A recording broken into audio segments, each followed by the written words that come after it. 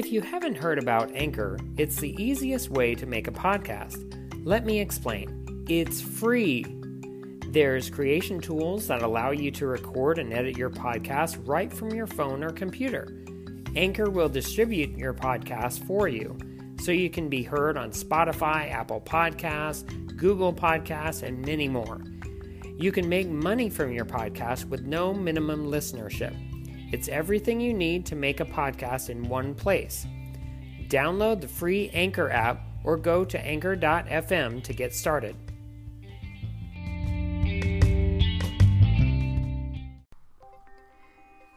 Hello, I am Randy Andrews, and today I've got Kristen Romanelli, who is the managing editor of Film Score Monthly Online. She's joining me today as we discuss Back to the Future from 1985. We'll discuss the cast, the background, some of the technical aspects on the film, and some unique features of the classic DeLorean. And we'll also gush about the movie and the amazing score by Alan Silvestri. It's all today on Soundtrack Alley.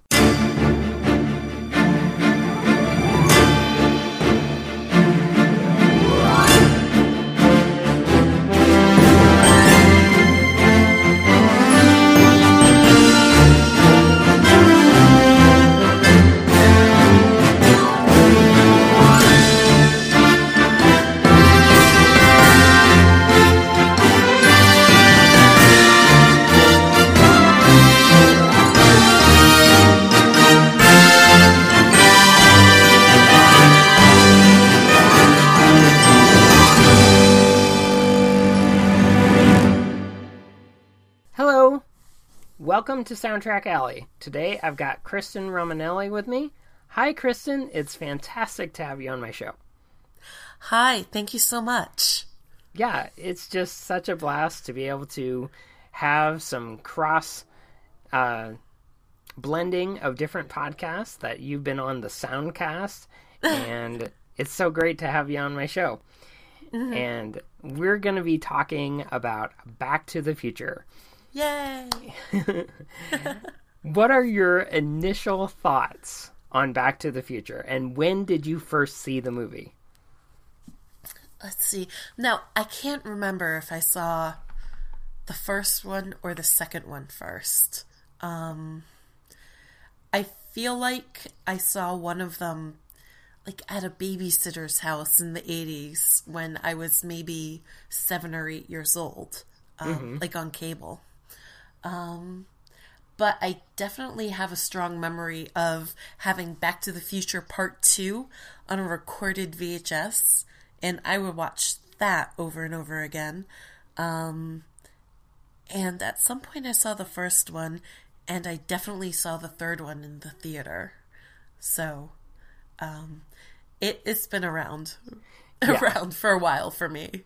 I totally understand, because I'm the same way. It's like, I think initially I had seen Back to the Future 2 a lot, but I grew up knowing about Back to the Future, but the only exposure I had was regular TV, and had to sit through commercials, and, we didn't have cable, so we had to endure and watch it whenever it was on, and so I ended up recording it and watching it over and over and over again because it's one of my favorite movies.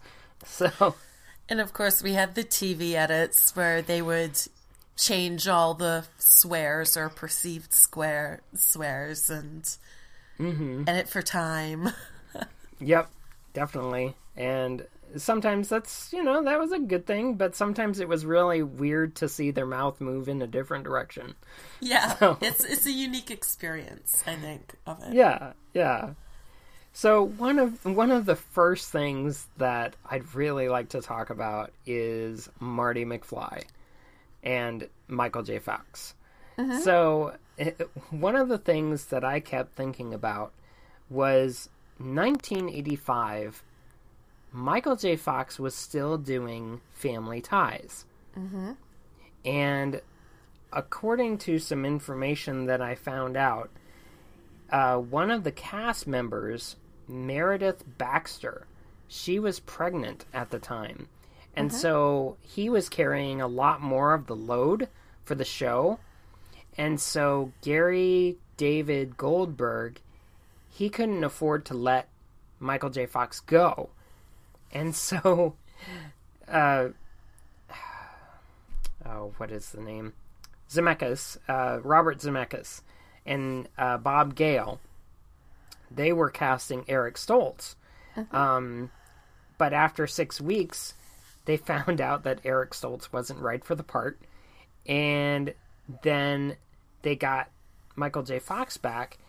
And so Goldberg let him go off to make the film, but he could only work in the evening, like from 6 p.m.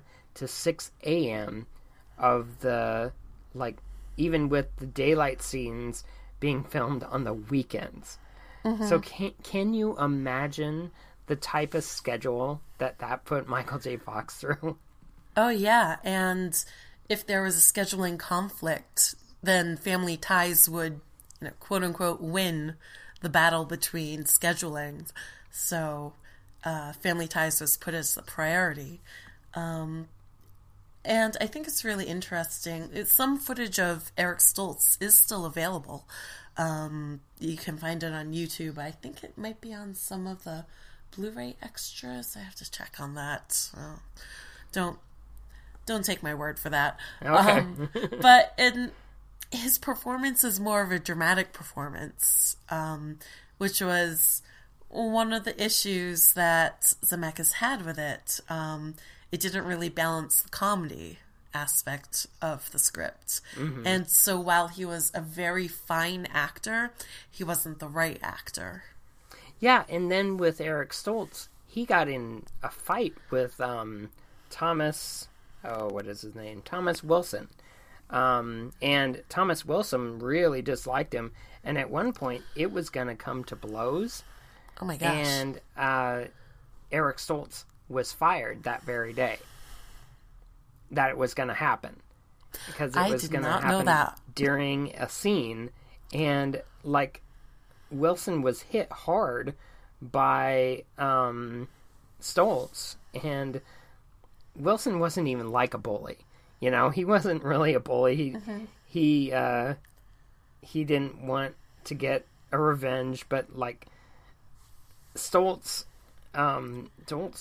really put out a real punch against him, and it was just really odd for that whole situation. And then, like, I guess when Eric Stoltz was leaving, he was like a method actor. So he had to be called Marty McFly. And he had to be called Marty. And so when Christopher Lloyd heard Eric's name instead of Marty, he's like, oh, I thought his name was Marty the whole time.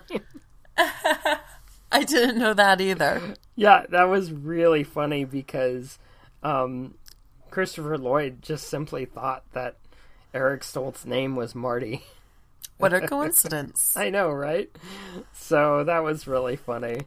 And, and then, the fact that Michael J. Fox, some of the rumors that were spreading around were that Michael J. Fox, he didn't know how to ride a skateboard. And that was totally wrong because he did. He knew how. He grew up riding skateboards. Yeah, exactly. And so, I mean, some people didn't think that he knew how to. And then one thing that I found interesting was that, at the very beginning of the film where he goes to the Burger King drive-thru and grabs hold of the truck and starts riding down the street behind the truck, the driver of the truck was the stuntman. Yeah. For Marty? Mm-hmm. Nice. Yeah, it was, no, the stunt, well, let's see. Oh, yes, it's, no, the stunt coordinator. He was the stunt coordinator. Stunt coordinator. Walter Scott. So, I thought that was really cool. And, nice. Yeah. it was just really interesting to learn some of these facts because it's like, oh, I never knew that before. Mm-hmm. And then knowing that that when Michael J. Fox pretended to be like Darth Vader, he played that tape labeled Edward Van Halen. Yeah. And it was like untitled. It was an untitled original that was written for the Wildlife that actually, ironically, had Leah Thompson and Eric Stoltz. Oh. Isn't that interesting? That is interesting. Yeah. So they actually were able to use that song twice. So, but then one of the things I found interesting was that Christopher Lloyd was 6'1", and Michael J. Fox, he was only 5'4". Yeah, he's tiny. He's like a inch taller than my wife. So it's like there's a difference there. Mm-hmm. It's like not very much, but Christopher Lloyd had to hunch. So yeah, that's why he hunches. Yeah. Yeah. It's what's really funny is their first choice to play Doc Brown is John Lithgow, and he's 6'4". Yeah. Like, could you imagine the hunch on that? Oh man. Yeah, and I mean, I think he even hunched in. Well, like John Lithgow, I think he hunched in Buckaroo Banzai. Oh, yeah. Oh, that's a good movie. I know. I did it on my show, so. And it was such a fun movie. But then also, okay, so here's some little technical details regarding the DeLorean and how with Doc Brown, when he first sends Einstein 1 minute into the future, the time elapsed between when the DeLorean disappears and reappears and actually is 1 minute, 21 seconds. Now, would that be a coincidence for it being 1.21 gigawatts? I think so. Sometimes writers like to repeat numbers. They do that a lot in Star Trek, actually. Oh, yeah. The number 47. Yep. 47 is key in almost every single episode of Star Trek. Yes. Yeah, so sometimes writers sort of like to sprinkle those sorts of things throughout their work. So I wouldn't be surprised. Yeah. And then, did you ever wonder why Doc Brown would use gigawatts rather than gigawatts? You know, I did. And I read a little bit about this today, but I'll let you.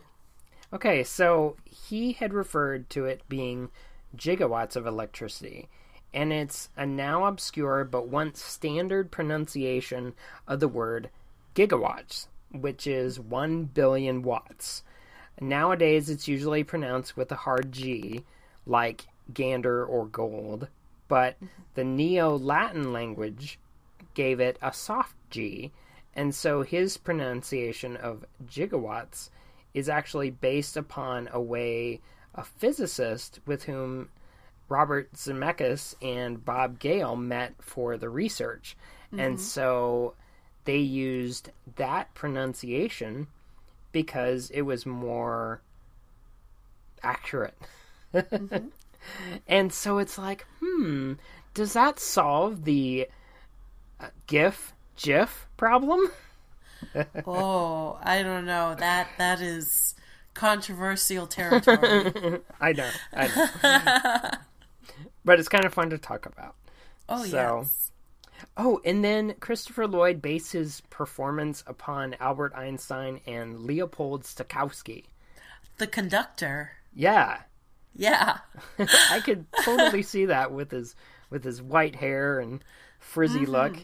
And I gotta say, as we talked in pre-show, the scene that makes the most impact to me is the scene where he redesigned the whole Hill Valley downtown, and when he gets in miniature. Yep, in miniature and gets the car ready, and he's like, all right, you hook up the you get the car ready, I'll simulate the lightning. When he simulates it and he gets the power going, it's like the car bursts into flames. Yep. And then goes riding off, and his look is just jaw priceless. Just drops in. Yeah. It's just so wonderful. It's like the key moment in one of the Back to the Future films that is forever embedded in my memory. Mm-hmm. Oh, it's so wonderful. What I like is that becomes one of the repeating elements of the story, too. It comes back in the third movie. Yeah. With the miniature, yeah. Yep. That is great, too. I love that miniature in that one, too. Mm-hmm. So, that's really cool. I love those repeating elements throughout the series. Yeah. Now, I don't think they did that in Back to the Future 2, though. No, they didn't do that one in Back to the Future 2. Yeah. But they did it in 3, and I think all together, it just made a wonderful trilogy, and in fact, one of the neat instances was Christopher Lloyd was talking about that if they were to do another film, he wanted it to be where he and Marty would go back to ancient Rome. Wouldn't that be cool? Interesting. Yeah. I don't know why ancient Rome, but... What pops into my head is the Doctor Who episode in season 4 when they go to ancient Rome. Not ancient Rome, to Pompeii. Yeah. And then you get the first glimpse of Peter Capaldi. So, Yes. And then that comes up later in season 9. And I was really impressed by that. Okay, so another thing I noticed is that there's a lot of talk regarding Ronald Reagan. Yes. And one of the things I really noticed was that Ronald Reagan was really amused by Doc Brown's disbelief that an actor like him could become president, and that he would have the projectionist stop the scene and play it again. And he liked it so much that in his 1986 State of the Union address, he said, "They said in the film Back to the Future, where we're going, we don't need roads." And what was great about that was that the White House had to actually approve some of the lines that included Ronald Reagan in it. And I didn't realize that either. I was like, oh my goodness. Yeah.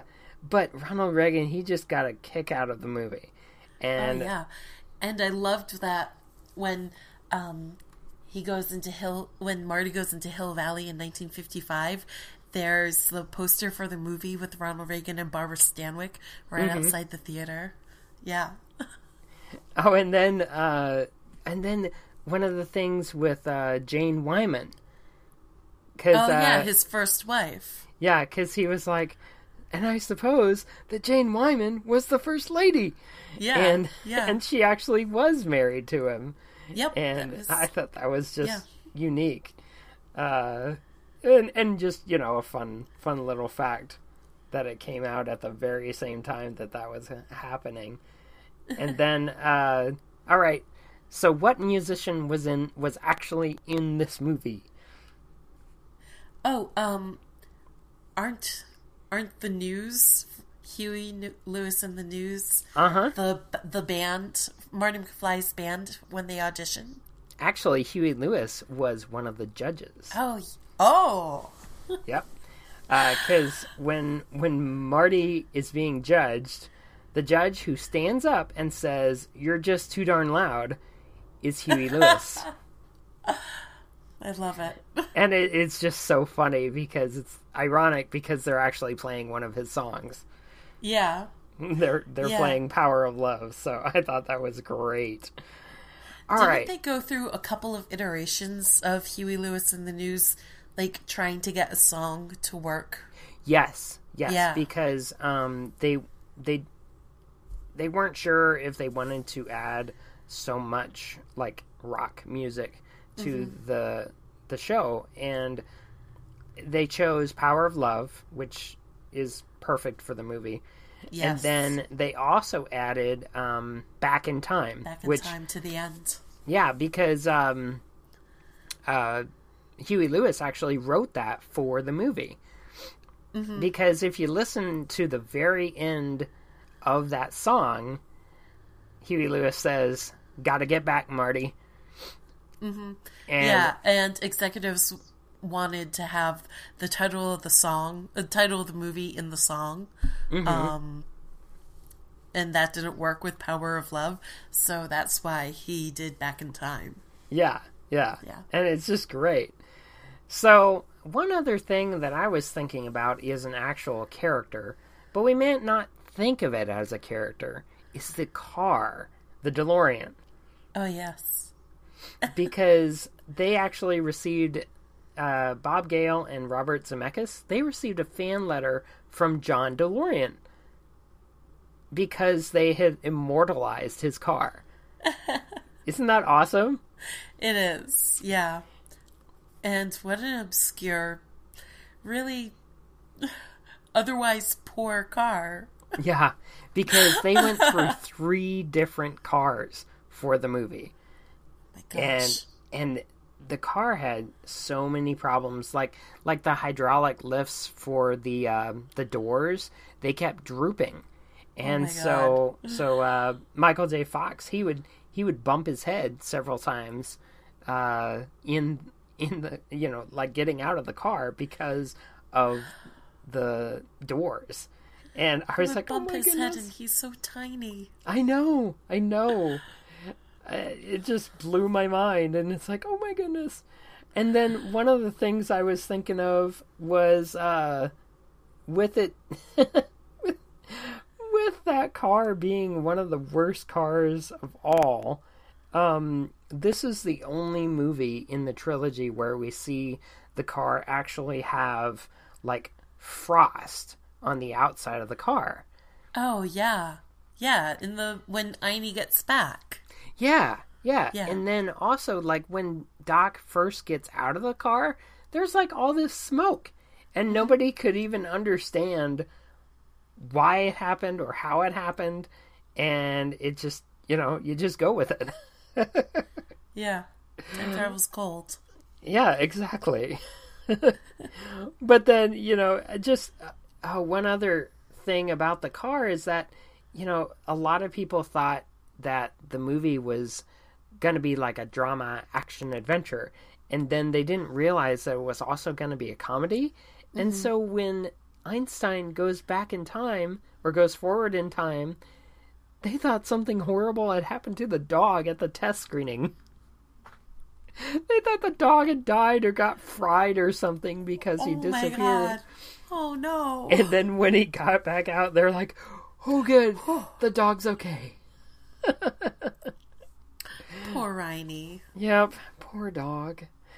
But it really was a unique car, and they even made kits after the movie came out, or I think, it was after like Back to the Future 2 that they started making kits for cars to look like the DeLorean.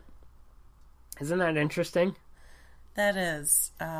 Hopefully they put in a better engine and better hydraulics. Oh, agreed. Totally. Because, like, I had seen a image of a taxi cab that had been a converted kit for the DeLorean, and it looked really cool, but it's like, I wonder how that thing drove. But, so some of that, like, the DeLorean seemed to be its own type of character. Oh, and then, yeah, it's very distinctive. Oh, yeah. I mean, anybody can recognize it. Like, if you... down to the custom license plate. Yeah, out of time. Yeah. Yeah. I love it. But then also, like, when Marty would shift in the car, he kept on slamming his elbow into the back of that area, because you would always hear inside the car that he would shift like real hard, you know? But it was because he kept bumping the back side with his elbow. And, you know, you've got a camera in there and everything, and it's like, oh my goodness, that had to be painful. That's why the flux capacitor malfunctioned. That's why. Otherwise, we wouldn't have a good movie, huh? So, all right, let's see. One of the things that is kind of a unique little tidbit is that there's a sticker on Doc Brown's truck. You know, when he meets Marty in the parking lot, that it says, "One nuclear bomb can ruin your whole day." That's kind of true for him, isn't it? Yeah, because, I mean, he has some mishaps with some plutonium and some Libyans. But then, you know, even to think about that point, is that one of the facts I found was they actually changed the talking regarding the Libyans. Instead of calling them terrorists, they called them nationalists. So they tried to make it more politically correct. And I don't know when they had reissued that. It may have been with the Blu-ray release, because I only have the DVD release. So, but it's a 2-disc set, so it you know, it's still really good. So, yeah, I was just watching the Blu-ray version, and I don't recall what they had said. Yeah, I'm not really sure, but you know, it's one of those interesting things. And then, like, looking at when Robert Zemeckis was actually trying to pitch the idea of the film, did you know he went to Disney first? Actually, he didn't go to Disney first. Or no, that's right. It was first with Columbia, I believe. That's right. He started pitching this way back in 81. And they kept going back and forth. And at the time, comedies, like teen comedies, were kind of really raunchy, like Porky's and Fast Times at Ridgemont High. And so they were Nerds, like, yep. Yeah. Well, so they were like, you know, this is, you know, family friendly by comparison. Why don't you pitch it to Disney? So that's what they did. And I suppose you have the reason why Disney didn't like it. Yeah. Oh, yeah. Because they thought that the premise of a mother falling in love with her son, albeit a twist of time travel, was too risque for the film under the banner. And no Oedipal complexes here. Exactly. That's a good way of looking at it. Oh, and then one of the things that they weren't able to do with the film was, one of the original ideas in the script was that Doc Brown and Marty were actually selling bootleg videos to fund the time machine. And it was removed by Universal because they didn't want to promote movie piracy. Yeah, right? which one makes sense. Yeah, I could see that. Yeah. So, you know, back in the time where we had all those FBI warnings on the front of our tapes. Yeah, and like even the one that I was watching today had that warning. So, that's rather interesting. I've started skipping through them. I just stopped noticing. Yeah, because they don't at me, FBI. Yeah. There's a, not to get off too far on a topic, but there's a really hilarious recording, like a video on the show The IT Crowd. Oh, yeah. And the anti-piracy warning. Where at the end of the commercial, the FBI is standing right behind the girl and he like shoots her. It's like, man, these anti-piracy videos are getting really mean.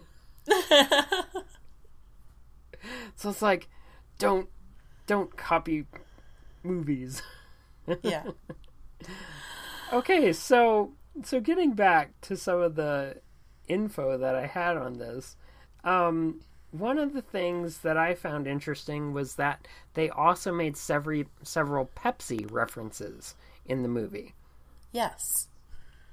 And, like, do you have any information on that, or do you want me to talk a little bit about it? I always figured it was a product sponsorship. Oh, it was. Yeah. Yeah. Yeah. Because they had the rival with Coke, and and like even in the first scene where Marty orders a Pepsi, he's like, "What's a Pepsi?" A Pepsi free. Yeah, exactly.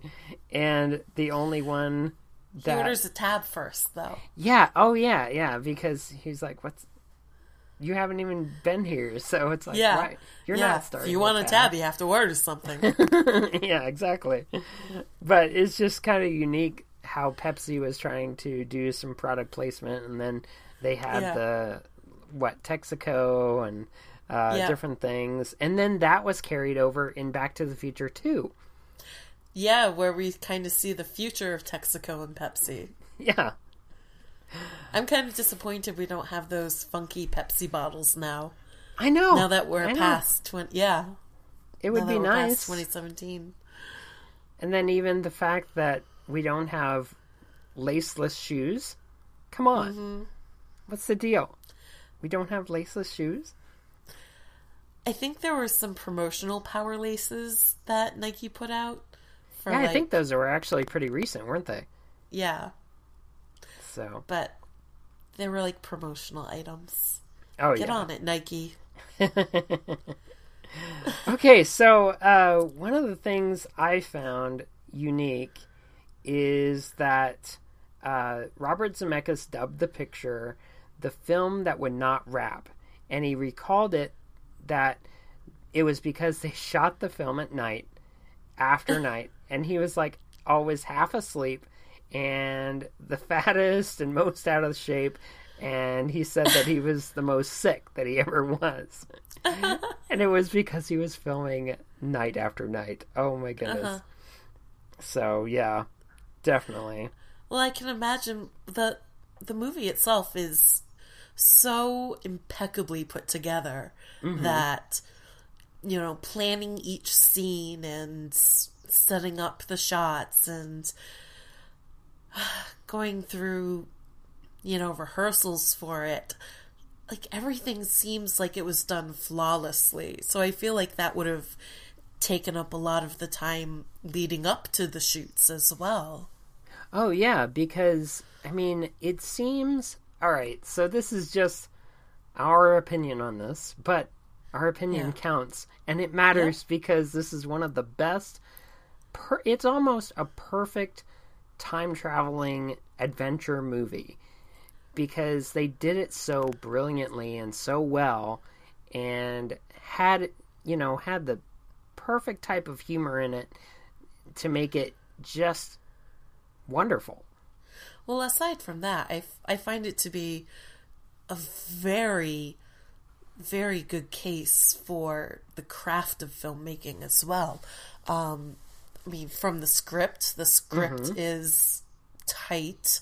The editing is great. The shots, like the cinematography, is very creative. Like, none of it is really stagnant. They do really interesting things with perspective. And like, I was looking at the shot where they're in the 50s diner and you see George McFly eating from profile, and then you see Marty lean out from him and just looking so surprised that's his dad. And I loved the setup of that shot.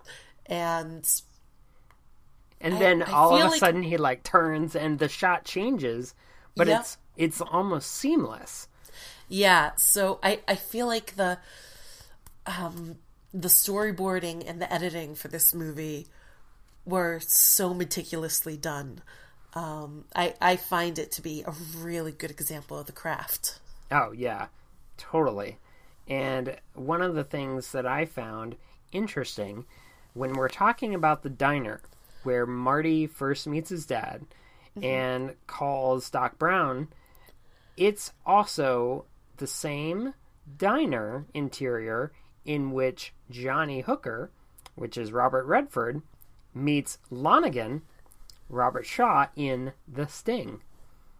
Oh, yeah? Yeah. It's the very I did not know same that. diner. And I did not know really that, cool. and that's my mother's favorite movie. It's my wife's. She really likes that movie.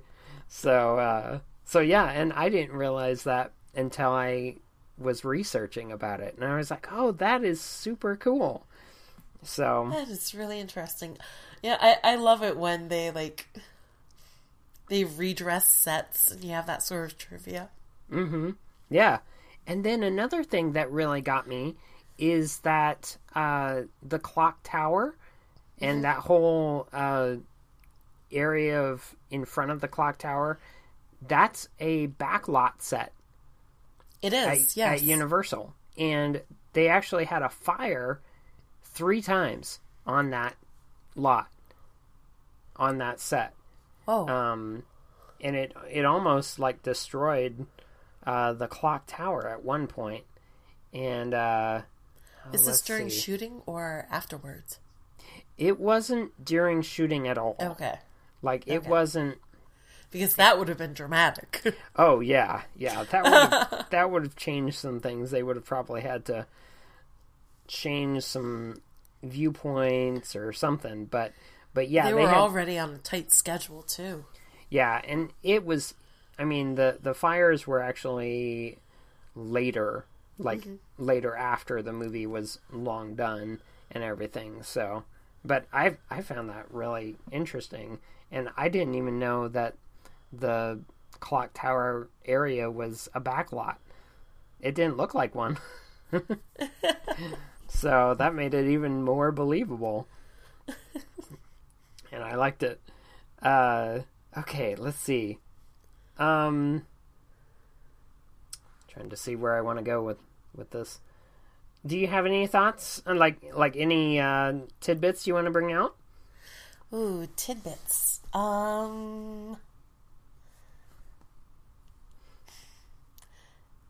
I probably should, as I did a whole bunch of reading on this, but I guess nothing is really coming to mind. You covered a good chunk of it. Yeah, I tried to, and some stuff, like when I was doing my research for the movie, there's a lot of stuff that I didn't really think that I needed to cover. I mean, there was stuff in here about how Crispin Glover, the rights to image thing. Well, not only that, but he one of his favorite magazines was Amazing Tales or something, or Strange Tales, and that's still made. It is. That book is still made, and and it was an anthology series for a while, I think, on television. Yeah. And Danny Elfman did some of them. Oh yeah, those were good. I have some of his music on that, so that's really cool. I'm a big Danny Elfman fan, so I like doing stuff like that. I am as well. Finding those little tidbits. Mm-hmm. But one thing that I really, really enjoy talking about is the whole clock tower sequence. Like the whole, that ending sequence is just like, it's perfectly, it seems like it's perfectly timed, and you have the wind going, and you have the storm clouds, and you have Doc hanging from the clock tower. The lead up to all of that is so well timed. Starting with like dun damn, dun damn. I love that whole lead up to it because he's looking at his watch and he's late. Where were you? Yeah. And the whole sequence of, like, even way before that, when they're they're at the Enchantment Under the Sea dance, and Marty has to do the guitar work, and it's not actually, of course, we know it's not him doing the singing. Oh, yeah. I think it was, who was it? There was it was, have it in my notes. I know I do.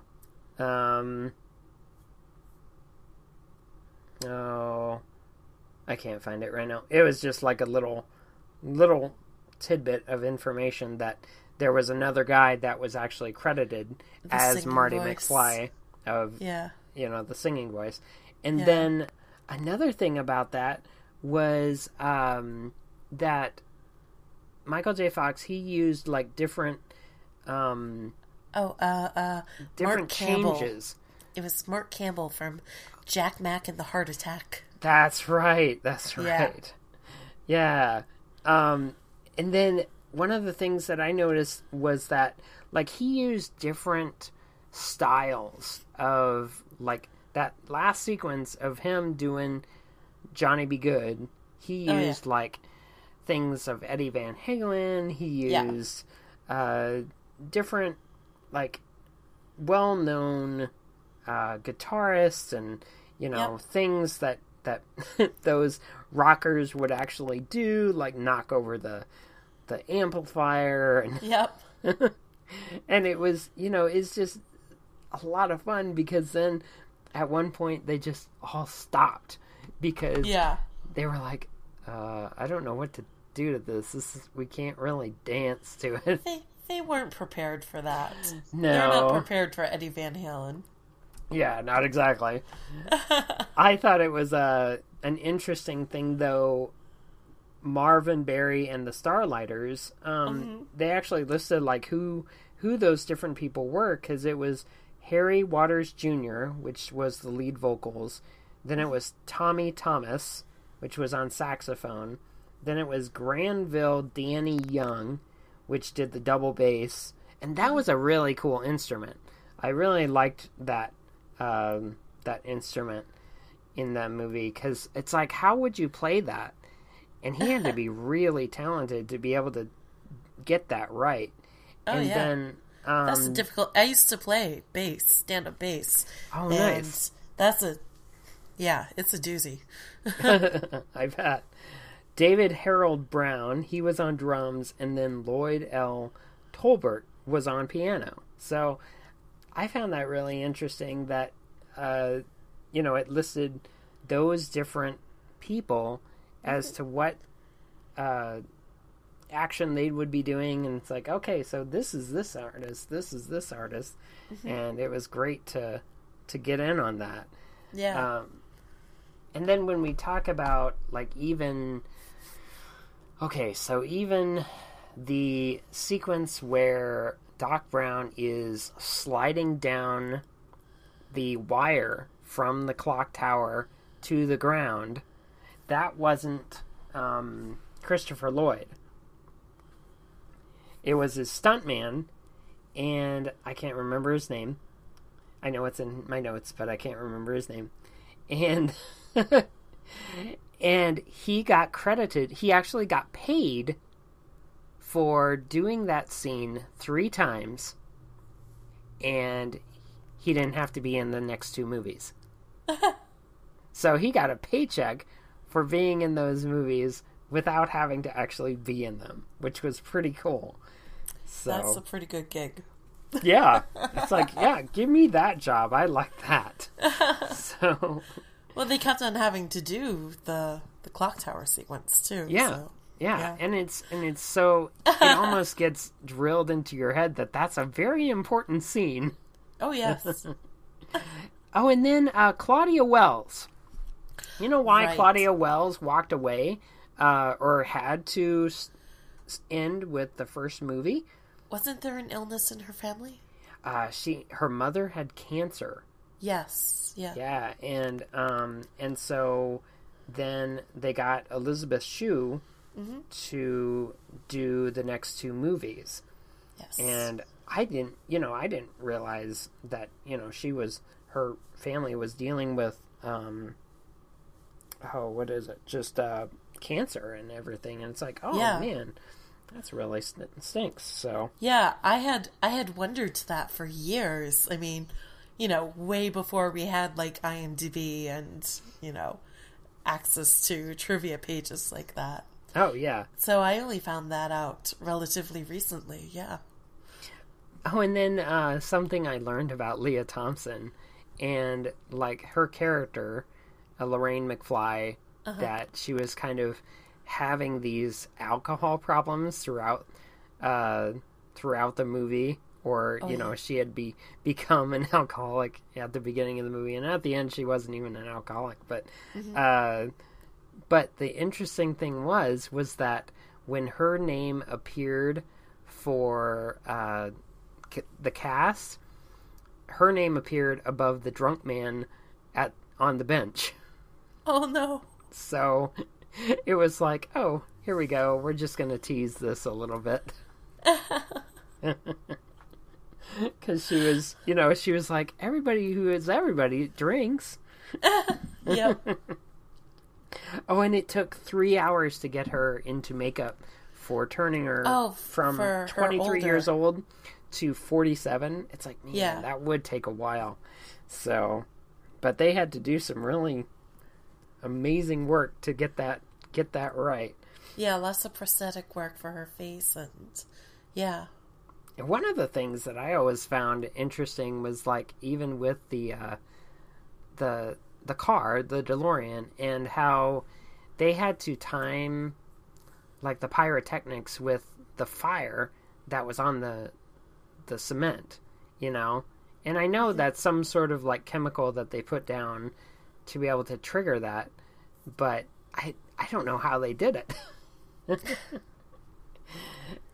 It's like that's always one of my favorite parts to read about with movies, about doing effects. Maybe more specifically with horror movies, I love reading about gore effects and how all that's done. But with movies like this as well, I like to read like the art of books, where they go into how things were done and how they were made. I love that. I absolutely do.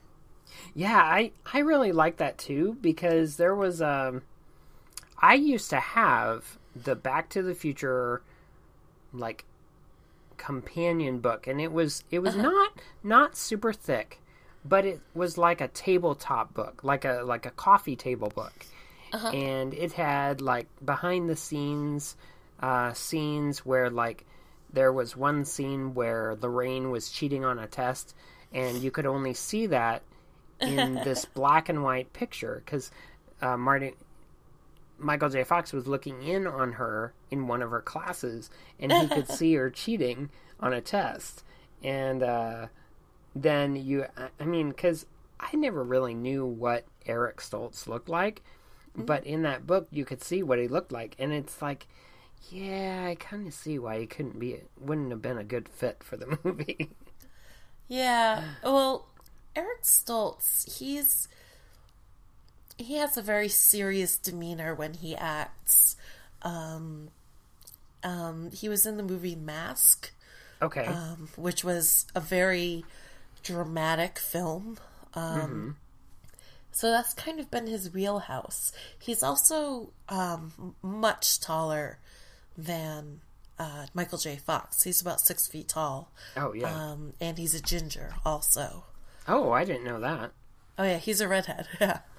Wow. Yeah, that would have been interesting. They probably would have had to dye his hair or something. Maybe. Possibly. I mean, they do.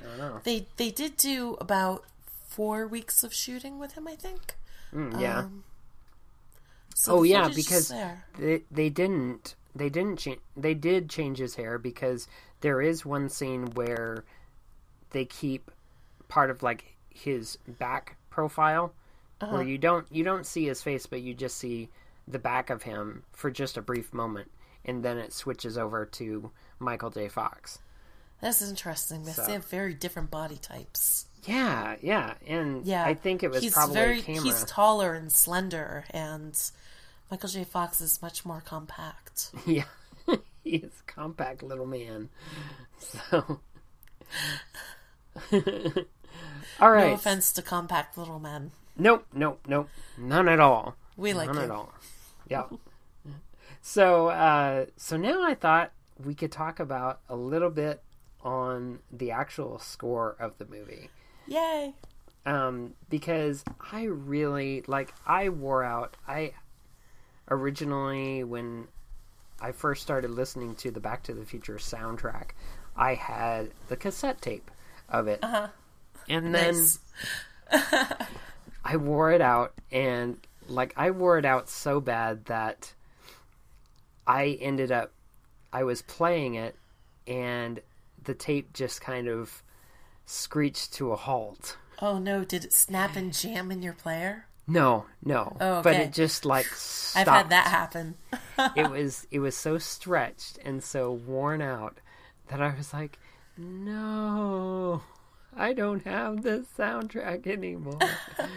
And it was at a point where, CDs were bountiful, and so I found the CD of Back to the Future, and I still have that very CD.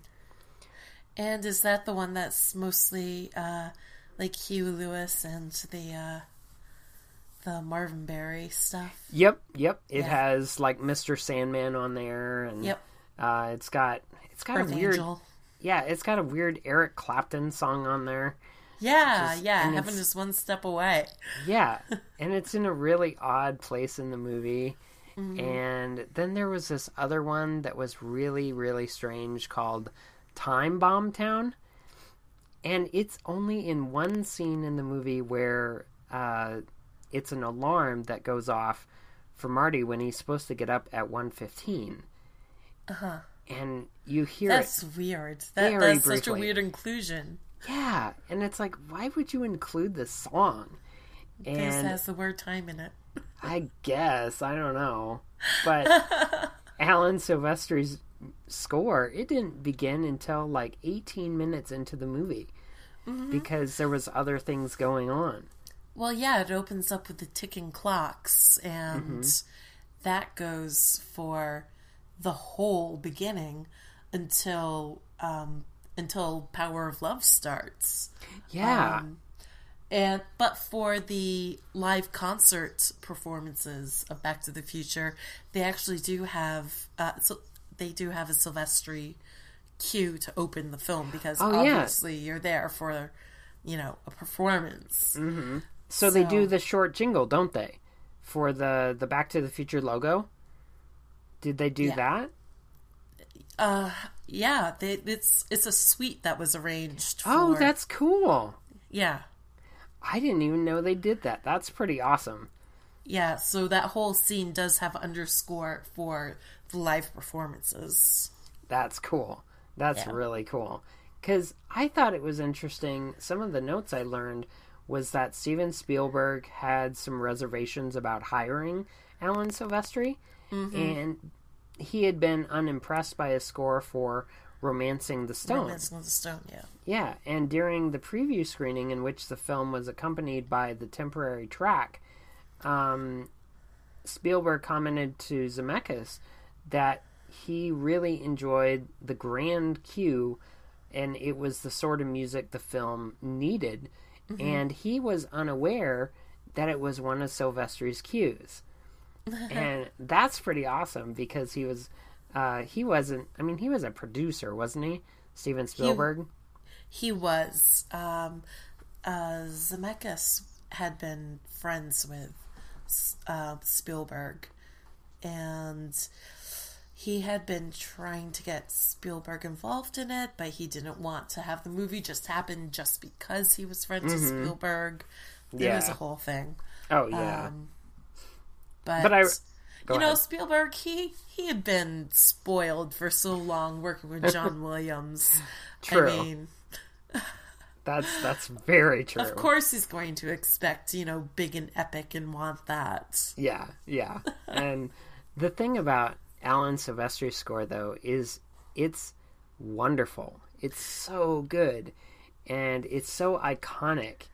And I really like that the music actually begins for his score when the DeLorean is revealed.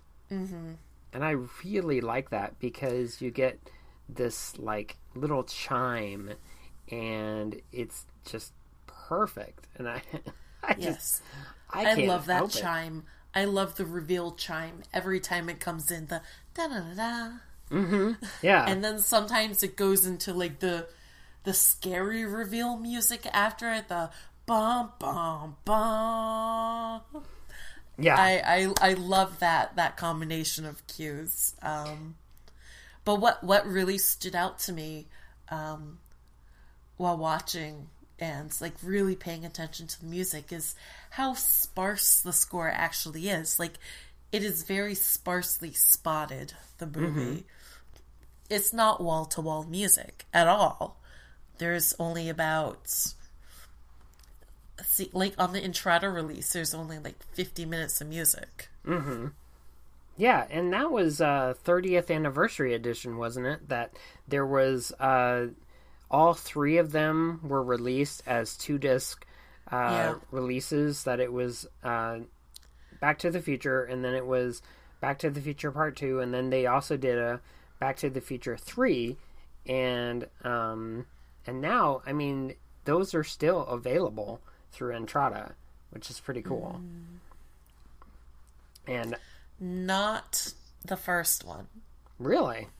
It's no longer available? That sold out. Oh, wow. Yeah. Okay. In their limited edition. Yeah. Yeah. And it's Back to the Future. Mm-hmm. It is. It is Back to the Future. It is the key movie that drives this whole series. So. But one thing that I really like about it is that Alan Silvestri has a unique sound. And oh, yes. I think that Alan Silvestri nailed this movie like so good, and I'm so excited that he's actually doing the score to Ready Player One. Mm-hmm. And one of the things that what I found interesting was, in fact, the date of this podcast, tomorrow, I have the interview with Kevin Cohen and Michael Nielsen for their score on Forza 7, the motorsport video game score. Mm-hmm. They have a company known as Ninja Tracks. And so they do film music for movie trailers. Okay. And so they did the Ready Player One trailer 2 of the film, for the release. And so at the very end, you hear the Back to the Future. Dun-dun-dun-dun, yeah. Which is that chime. And it's like, oh! Yeah. It's like, yes! I'm definitely looking forward to hearing Silvestri nod to Silvestri. Yeah, exactly. And I think that's key, because even though it's being directed by Steven Spielberg, having Alan Silvestri come on board and do the score is just going to be so fantastic because of so many of the films that are involved, and I mean the DeLorean's in it. So, I mean, it's just that theme. It just gets me every time. It's like listening to the Superman score for the very first time. The bum bum bum bum bum bum bum. Yeah. And it just gets your blood pumping for that. And then with Back to the Future, you have that bum bum bum bum bum bum bum bum bum. And it's just so wonderful. Yeah, that sort of there's a rhythmic quality to that it's not found anymore. It's very identifiable in a lot of Silvestri's music, I find. Like, what example can you give me? I feel like you can hear it in Who Framed Roger Rabbit. Oh, okay. Yeah. Maybe Do you think he brought Not any the of Predator movies, but those are great also. Yeah. Oh, yeah. Yeah. But what about some of his more modern stuff? Like maybe Forrest Gump or... I think you can sort of hear... I mean, I'm not going to say Forrest Gump, but you can sort of hear that rhythmic quality in Captain America: The First Avenger, I believe. Oh, yeah. Yeah, exactly. Yeah. And then also the Avengers. The first Avengers movie. Yep. Oh my Alan God, Silvestri I can't was that. wait for the next two. Yeah, that's going to be pretty exciting. More Silvestri. Oh, really? He's doing the score for both of them? Yes. Oh, that's fantastic. That is fantastic. Oh, I'm really excited now. Yeah. I can't help it. I really like how there's just, throughout the whole score of Alan Silvestri's music, how, you've got that, we've talked about the DeLorean reveal and like the 85 Twins Pines Mall, and how it has that theme give us the first heroic charge for the film, and it just was so exciting. And I mean, when I first watched this movie, it's like this was the movie that I would go to, and if it wasn't this movie that I would go to, it would be Empire Strikes Back. Because those would be, I would go back and forth between both of those movies, and but this one I would go to all the time because of so many iconic scenes. Oh, and one scene that I always remember is where he hooks up to the amplifier. Yes, and he gets blown back. Yeah. Yeah. And did you know that amplifier was only like 15, 20 watts? I did not know that, but... They made it seem like it was this giant amplifier. I'm less concerned for Michael J. Fox's safety now. Yeah, exactly. It was all pyrotechnics and wind machines, probably. Mm-hmm. So, one of the pieces that we were talking about is the clock tower piece. Mm-hmm. Now, that piece is like non-stop music for a whole 10 minutes. And it doesn't matter, it doesn't matter what version of the score that you have, that piece is like almost 10 minutes long, no matter what one it is. And I love it.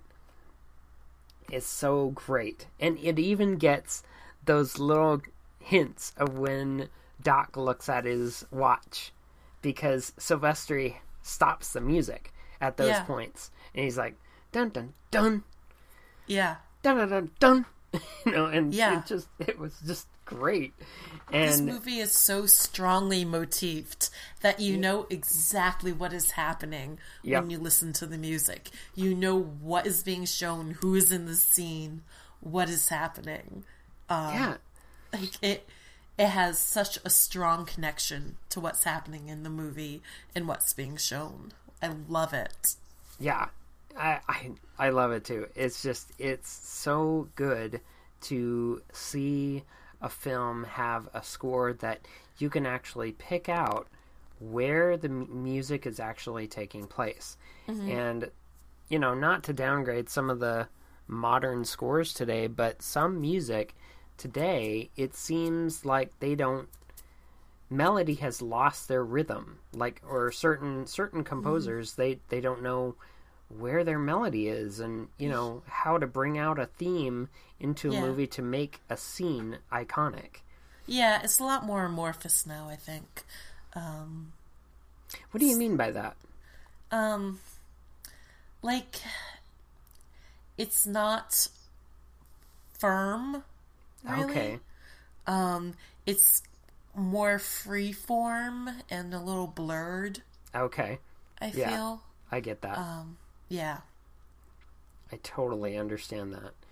Yeah. Because it just seems that way, It just seems like certain scores today. I'm not going to name names. I should. Scores today. Zimmer! Don't get me started.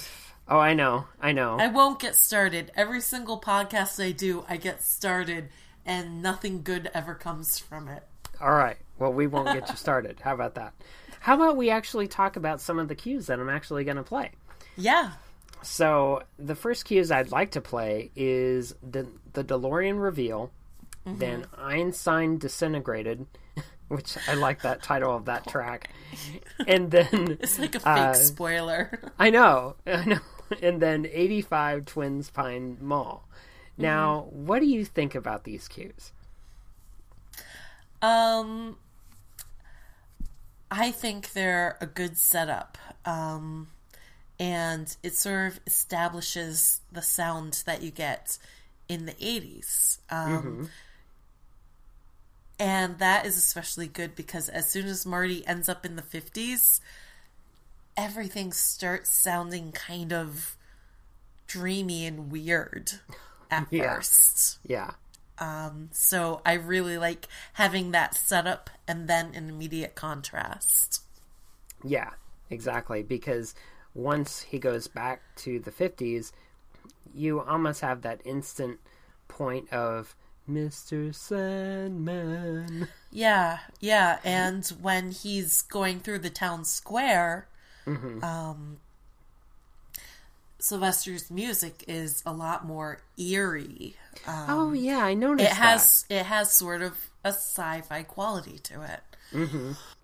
So, what I always find with these is that I'm always in awe with this music. That when it's in the movie and it like emphasizes to me how important the action for the scene is, and how, you know, we get our first look at the DeLorean, and how we actually get our first look at Doc Brown, you know, and he's in that white outfit, and it and Marty looks at him and he's like, is that a diva suit? Yes. So I found that really interesting. But you know, and even, you know, it shows us the adventure that the lead character, which is Marty, he's going to be going on. And it's pretty exciting to get into that. So now I'll play those cues.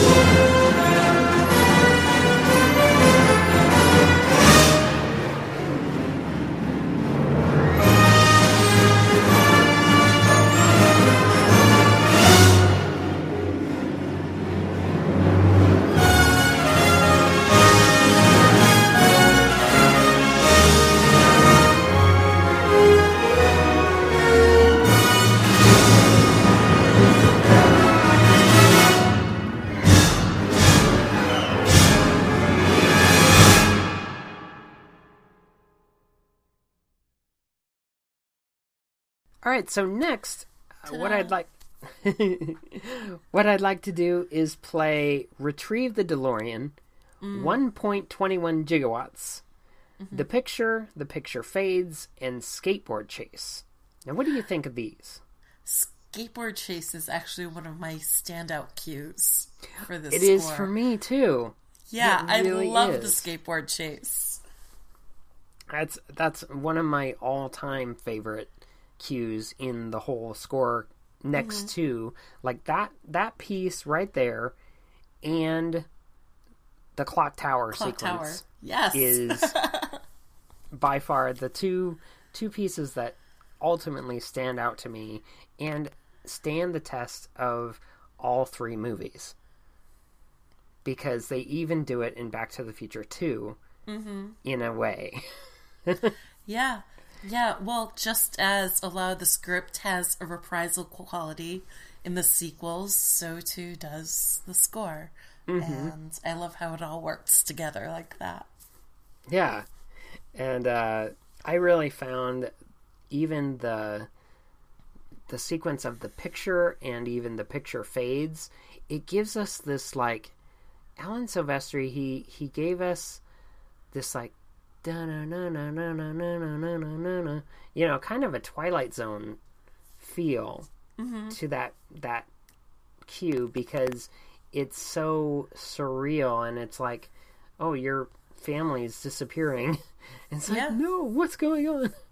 And it's just really iconic, and it makes the movie stand on its own and say, you need to pay attention to this movie. So I really love these pieces as well, and it really builds character for the film. So now I'll play those.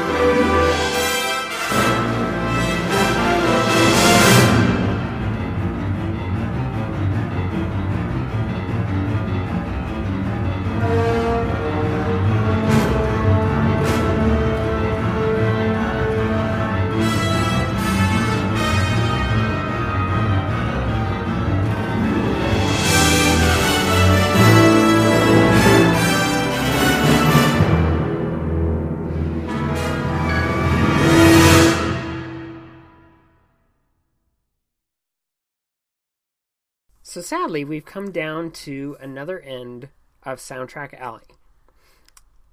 I know, it's sad. But today, Let's nice listen to thing... more cues.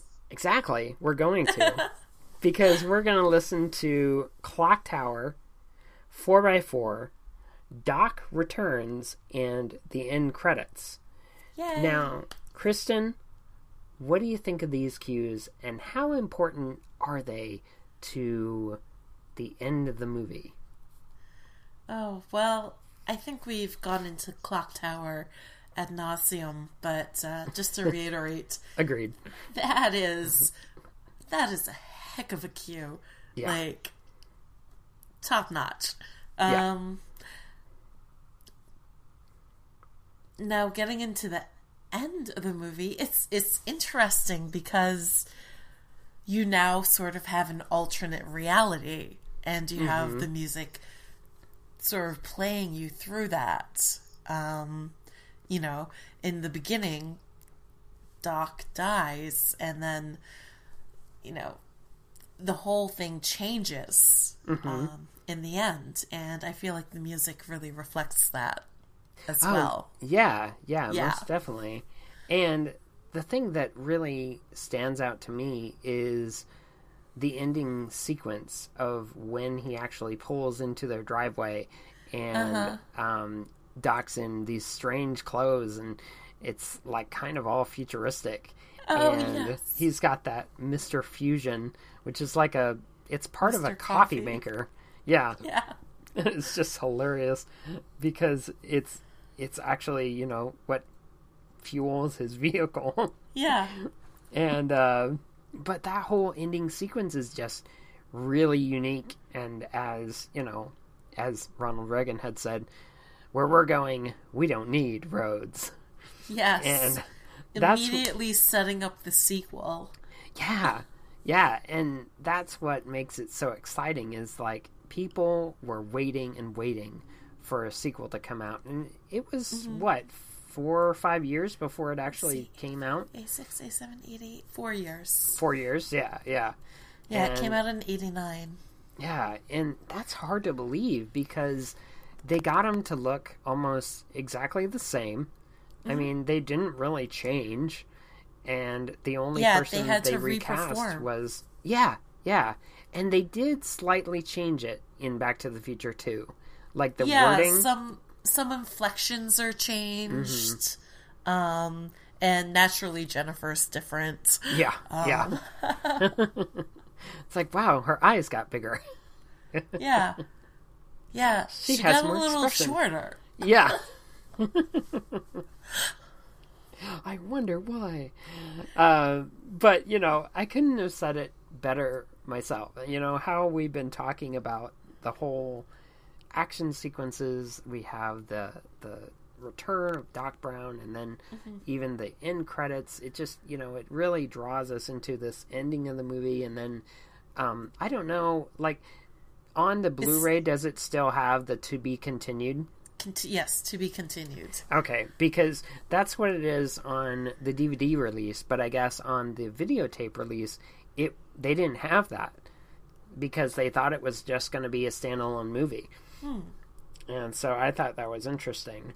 But I guess I don't recall that because I didn't really have a proper VHS release of it. You know, I have to agree. Because every time that I would want to watch the ending credits, like, I always liked watching the credits because I was interested in who was in the movie, what person did what, and everything. And when it would show on TV, they would cut it off early because they're like, "Oh, here's the news." Yeah. Like, what? I'm not done watching my movie. I mean, I did remember my television bootleg VHS of Back to the Future Part 2 having to be concluded on it. Oh, nice. Yeah.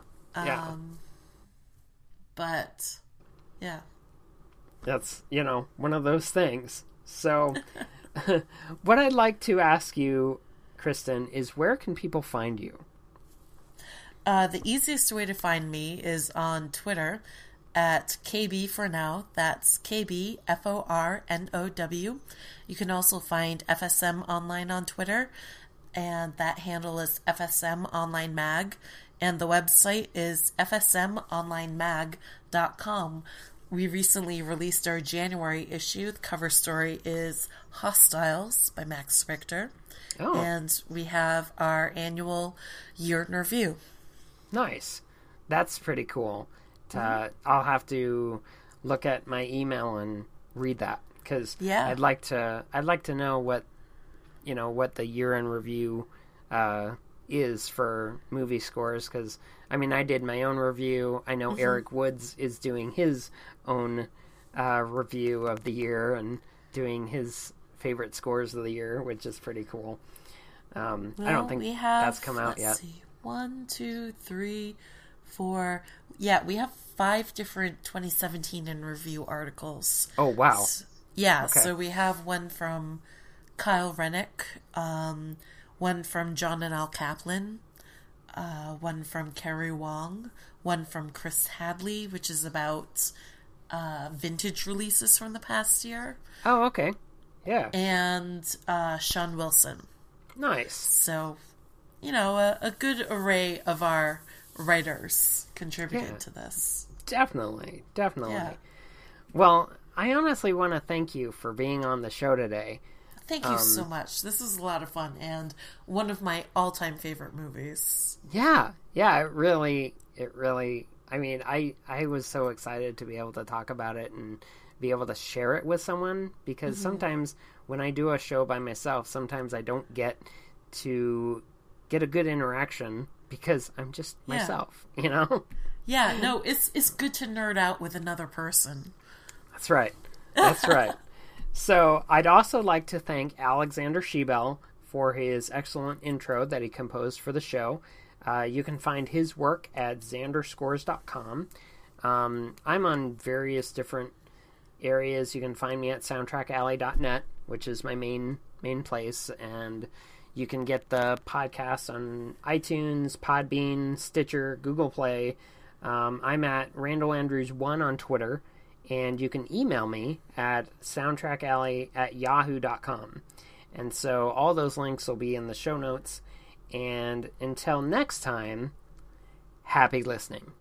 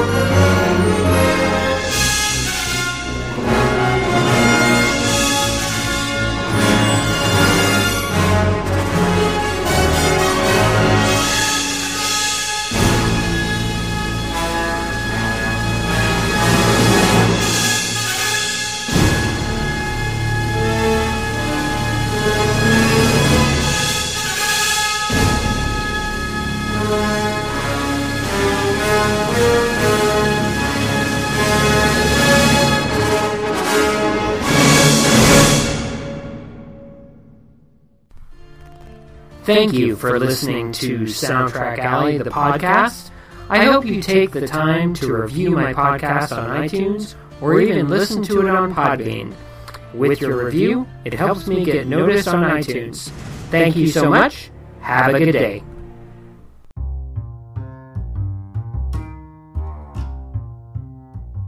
Thank you for listening to Soundtrack Alley Spotlight. If you are on Apple Podcasts, please rate and review the show. Also, if you want to leave a comment, question, or concern, please email me at soundtrackalley@gmail.com and enjoy looking at my blog at soundtrackalley.com.